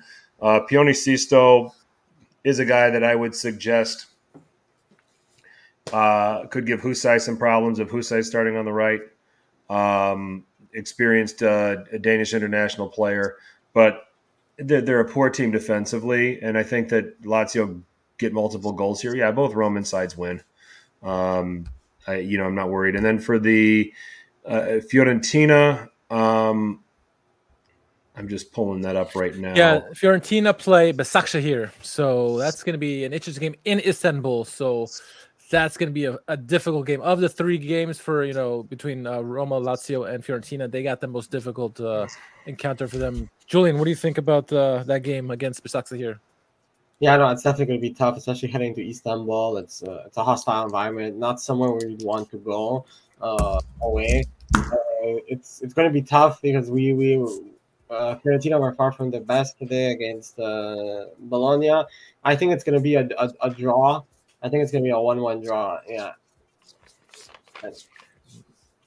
I'll go with Başakşehir winning. I think that Fiorentina might take less and less interest in being in this competition as we go. I think they're probably looking at the landscape right now, sitting in 11th. That you could see them pushing the panic button of, do we really need this? And maybe not prioritizing this competition as much, but we'll see. Yeah, Ollie Oxenfree's agreeing with me here too. So, yeah. So we'll see how that goes. But that's just kind of the gut feeling going to. That's a tough place to go and get a result. Başakşehir is known to leak some goals too. But it'll be an entertaining game. I think there'll be goals, but I'll give Başakşehir the win. I'm going to go 3-2. I think it'll be an adventurous game. I think that Fiorentina's starting to get a little bit spent. They're going to have some things open up, and I think they're going to try to open up and go at the Turks. 3-2 is where I'm going to go, and I'm going to give it to Başakşehir. I think they win. I think Başakşehir win 2-1. I think just because that home crowd is daunting, another difficult place to play, and so yeah, we saw this past weekend, I guess, in their league game that they had fans jumping into the crowd, kicking after guys. So anything can happen there. You probably get bottles thrown at you in the corners and stuff as well. So, but yeah, I think it's going to be a lot for, even if Fiorentina want this game, it's going to be hard to get the victory there. So I think we'll get the victory here. Mm-hmm. All right. So those are our thoughts on Europe. We've recapped match week 6. We've discussed Europe. Real quickly, Richard, the goals of the week. I'm just going to go with the Sensi free kick for goal of the week. Okay. And not say a whole lot. You can put the team goal for Milan in there that was finished by Macias. You could put the Maignan double save in there.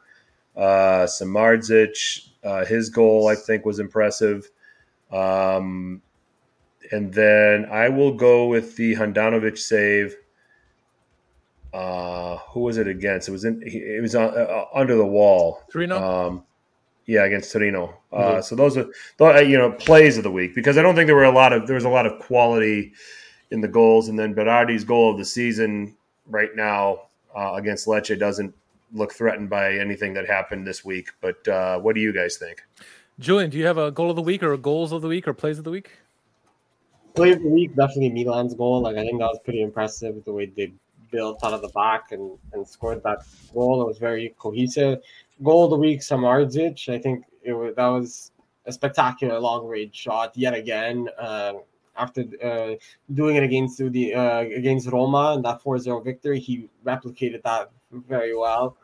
And save of the week, I'm going to have to go with Handanovic's save against Torino. That was quite impressive and a very good way to make a statement following Onana starting against Bayern Munich and him potentially losing his spot within the starting 11. Just trying to tell Inzaghi, don't forget about me. I know that. I mean, Onana had probably like 10 saves against Bayern, which is impressive. Then I can still do it. Yeah, I still got it. My top 5. Let's see. Honorable mentions. My honorable mention, I'm going to go with the Messias Milan team goal as an honorable mention. Sensi's free kick is an honorable mention for me as well. And my last honorable mention is Immobile from Sergej Milinkovic-Savic, a wonderful cross by Milinkovic-Savic that found that Immobile in the back hitter. But my top 5 as is, I love the play between Loriente and Fratesi for the goal there with Sassuolo. Yes. So that's number 5 for me. Number 4, Raspadori, again, the game-winning goal in the 89th minute or 87th minute for Napoli, getting all 3 points there. That comes in number 4. Number 3, I'm going Barella to Brozovic to get the game-winning goal there. Backdoor, that's number 3. Number 2 for me, I'm going to go Handanovic. His saves against Vlasic, Rodriguez, that was the free kick goal you were talking about, Frank, under the wall that he saved with his foot. Also the foot save against Vlasic as well. And my number one play of the week is Magnon's double save at the end of the game. That could have been a game winner or game tying goal for Sampdoria. 3 shots in succession. He saved 2 of them. One of them hit the post. That's my play of the week. We still have Domenico Berardi at the top of our leaderboard for goal of the season. The volley against Lecce. So that has not been touched just yet. So. All right, and now is the moment that everybody in the chat really just hangs out for, and they just throw these takes at us just to get through. The world's most popular hashtag game. Who won? Calcio Twitter. Richard, lead us off. Yeah, Julian gets to pop his cherry with this in here. So first, Bob, who's in the chat, nominated this one. This came from Art Morelli. So original tweet came from Liverpool FC Help and Liverpool also. And the tweet was, fans should not congregate in public areas, should avoid becoming isolated in areas away from the port of the area of the city of Naples. We strongly recommend you avoid the city centers. If you choose to visit, please be aware that you may be targeted of theft, robbery, or assault. So Art chimed in after the game. Hey, Joe Gomez got his pocket picked twice in 30 minutes already. I guess you guys are right. And our friend at Napoli Sansone just follows up with that and says Liverpool fans didn't realize that the most dangerous thing in Naples is the team. Yeah. Oh, all right. This one comes in from Ricardo9933. It says Jurgen Klopp was in Naples. Homeless guy. Oh my goodness. Oh my goodness. Okay. Let's see. Don Totti at fan of no_1. Inter bullied by the Hernandez brothers 3 days apart. Teo in the derby, and then Lucas. Lucas in the Champions League. Yeah. All right. What? Bob, Mr. Bob nominated something else. What is this? Napoleonismo. Here we go. God. Prince Charles when Ramsey scores tonight. Oh my God. That's just Giuseppe. That's just Juve there celebrating at the game. Is that Giuseppe? Yeah. It is? Okay. Yeah. Prince Charles when Ramsey scores tonight. Oh goodness. Okay. Let's see. Napoli Sansone. Yep, Napoli Sansone saying the Scudetto favorites have lost in the Europa League to a Bulgarian side. Talking about, of course, Roma. Living to lose regrets. Yeah. All right. Next is coming from Johannes_Abin. And it's so the original tweet was Lex said, EPL fans, what Serie A games do you plan on watching this weekend? And then somebody chimed in, Juve Salernitana. I want to see just how bad Juventus is. And they got to see it. Nice. Nice. So the stink is beyond those of us that just follow. All the other leagues, let's do Serie A 5-a-side team. Let's get it. We got Sassuolo. I'm gonna take Carlos Chiesi from Italy. He plays for Italy. I'll put him center mid. All right, let's get it. And Serie A is a very good defensive league, so I think I'm gonna have 3 backs or something. We got Bernanica. EPL casuals tuning into Serie A this weekend. I'm gonna take Dybala because he's rumored to actually go there. I'm gonna put him left wing back. Left wing back. Man, what do we need? A striker, a goalkeeper, a right wing back? I think we got Toronto. I'm gonna take. We're gonna take Alonso Davis, and we're gonna put him right wing back. Alonso Davis. I was good, man. We got a great team, man. So far, decent for Serie A. I'll say we got Beneficio 1990. We're gonna take Giuliano Buffon, and we're gonna put a goalkeeper. All he is a good striker. I'm hoping I get Milan or something. No cap. We got Impalo FC. Impalo. What did Zlatan have his first stint over there? Yeah, I'm gonna put Zlatan striker. Oh my God. Oh my God. Zlatan definitely. Got the leader in the clubhouse. Oh, we have a leader in the clubhouse. Oh, Uncle Sharma, very nice. Yeah, that was good. He did that. Nice. That guy did a similar video for the Champions League teams, and he called Shakhtar Donetsk wax tap. Wax tap. Oh man, I don't even know where we are anymore. We're Napoleonismo. PL fans watching Juve v Salernitana on Sunday.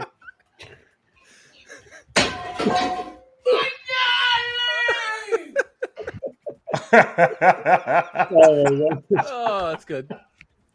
Oh, all right. We already did that one. What's the next one? So Sabrina, she nominates Milan Club of Philly, and it's Decatea comes Kima. What is this about? Ketelaar's first goal. Oh, Deketa comes yeah. Deketa comes Kimiama. That's a mouthful. Is that what Cipolilo's calling him these days? What's that? No. All right. So at Gianni Rules 27, the Calcio Twitter timeline right now, Juve and Milan fans arguing Chiesa is better, Leao is better. Napoli fans enjoying Kvaratskhelia. So happy. All right. Where are we? Oh, okay. Let's see. Mr. Bob Napoleon again. Ismo just must not have had anything to do last week. We love this video. I love this video. Julian, if you haven't seen this, enjoy. This guy from Haiti is excited to run. Totally Juventus. Sam. He's in the far left lane. Oh, no. So close. So close. Oh, Juventus is so close. Oh, my gosh. Bob, thank you for sending all of these. Let's move on to, let's see, is it Crow_looks? Let Allegri cook the cooking raw hot dogs in Cheerios with a slice of cheese. And that was a response to Napoleonissimo, of course, who says, who cares about losing to Salernitana at home when all we can still remember the 5 good minutes at the 2-1 loss to PSG. Oh, okay. Moving on. Roma Rush says Agnelli and Allegri trying to call the VAR official families to threaten them after today. Call anonymous. You call anonymously. They know me. They know my voice. They'll know me. Please, you gotta do it for me. I'm begging you. Please. This is good. You have to do it for me. I nominated this. I'm living here. No, I'm way too comfortable in my wingtip. Call anonymous. You call it. Call anonymously. Oh, and then to round out the batch, Toby Gillis, Gillis 15 nominated this one from @Burnaball. It says, good result against a strong Salernitana team. Every week, Allegri proves he's the right man for the job. Julian, what do you think? Julian, as our guest, you get the honors of picking the winner this week. For me, I think the winner has to go to Uncle Sharma. I think that was pretty funny. Typical Premier League casuals tuning in. That was very well done. Yeah. Very well done. Okay, so I am going to go ahead and give Uncle Sharma the win. Although I want to say that Kristen Einwillan is a good one too. The Breaking Bad. But we're gonna make Uncle Sharma the winner as our guest is anointed. Richard, meanwhile, why don't Julian, while I do that, the floor is yours. Anything that you want to plug, talk about here, just have at it. Yeah, so you can follow me on Instagram, @CalcioJulian. My Twitter handle is @CalcioJulian as well. And if you guys want to check out my work in terms of articles, you can check out the Culto Calcio and Foot Italia, and as well as the Forza Napoli Press for all your Napoli news, everything regarding Napoli, basically. Beautiful, Excellent. beautiful. So right in there, Frank? Yeah, go ahead, Richard. Anything you want to say to the people? No, I mean, thanks again for obviously following us along in the chat and enjoying sending all those recommendations for Who on Couch at Twitter.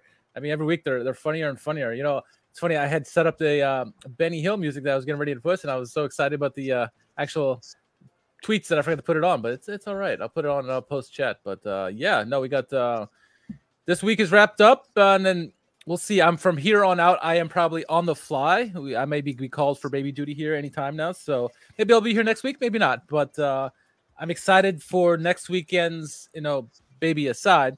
I'm excited for Milan and Napoli, a big time encounter between two of the best teams of the league this year. Yeah. It's a shame that Leao's not going to be there because we want to see both teams at full strength. Kvaratskhelia is going to have a hell of a time in the right wing side. I'm sure Calabria and Messias or Salamaker, he's probably going to start in this game. But how Milan defends, Kvaratskhelia, who wins that midfield battle is going to be big for me. I think, two really good midfields going on, both teams, Lobotka and Gisa. Zielinski doing fantastic this year, as has been Ser, Tonali, and whoever else is going to be in there with him, right? De Ketelare at the moment. So it'll be a big encounter there. I think it's going to be must-see TV, right? Do you take your chances of starting Kalulu on the right to deal with Kvaratskhelia and go with maybe a Kiar Tomori center back? If Kiar's healthy enough for me, I don't know about how Julian thinks, but I think you need to have Salamakers in the game from the start because he is a workhorse defensively. Yeah, he's going to have to play from the start. He has to. So I don't know. What do you think, Julian, for that game? What do you think is going to be the Yeah, no, I think definitely Alexis Salamakers has, although he's maybe not as clinical as Junior Messias, I think he tracks back more and he's a lot faster. Yes. Compared to Junior Messias in that aspect. And especially in this fixture where the flanks are a particular area on the pitch and where Napoli tend to dominate. So it's definitely going to be an interesting fixture for sure. And obviously, draw all over for me. Yeah, I've got a draw too. I can't pick a winner. I can't pick out a winner in this game. I'm going to go 1-1.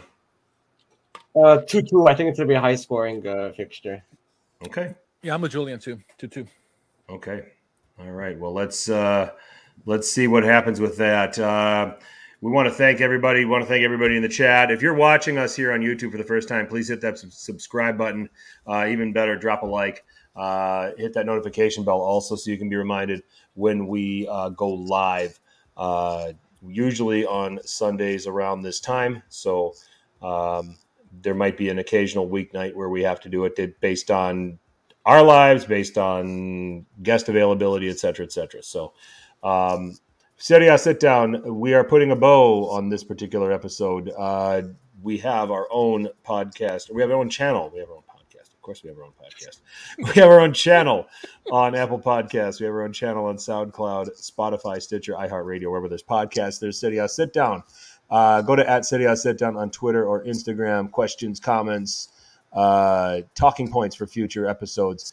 We certainly appreciate hearing from you. We're also on Facebook. You can find us there or this YouTube channel as well. Like I said, please subscribe. This way you are connected with us on all videos that we put out. Chat, lively as always. Thank you, guys. Julian, thank you very much for your time. Very much appreciated. Something tells me this was not your only time on this podcast. We will have you again very soon. No, my pleasure. Thank you guys for having me. It was very nice meeting you all, and it was a pleasure talking culture with you guys. And for sure, if you guys feel like you want to have me on, let me know, and we'll definitely work on it. Absolutely. Excellent. So @Calcio Julian, that's where you can follow him. Julian Faustini, thank you very much for joining us. And for Richard, I'm Frank. Next week, Richard may be here. He may not. I will be.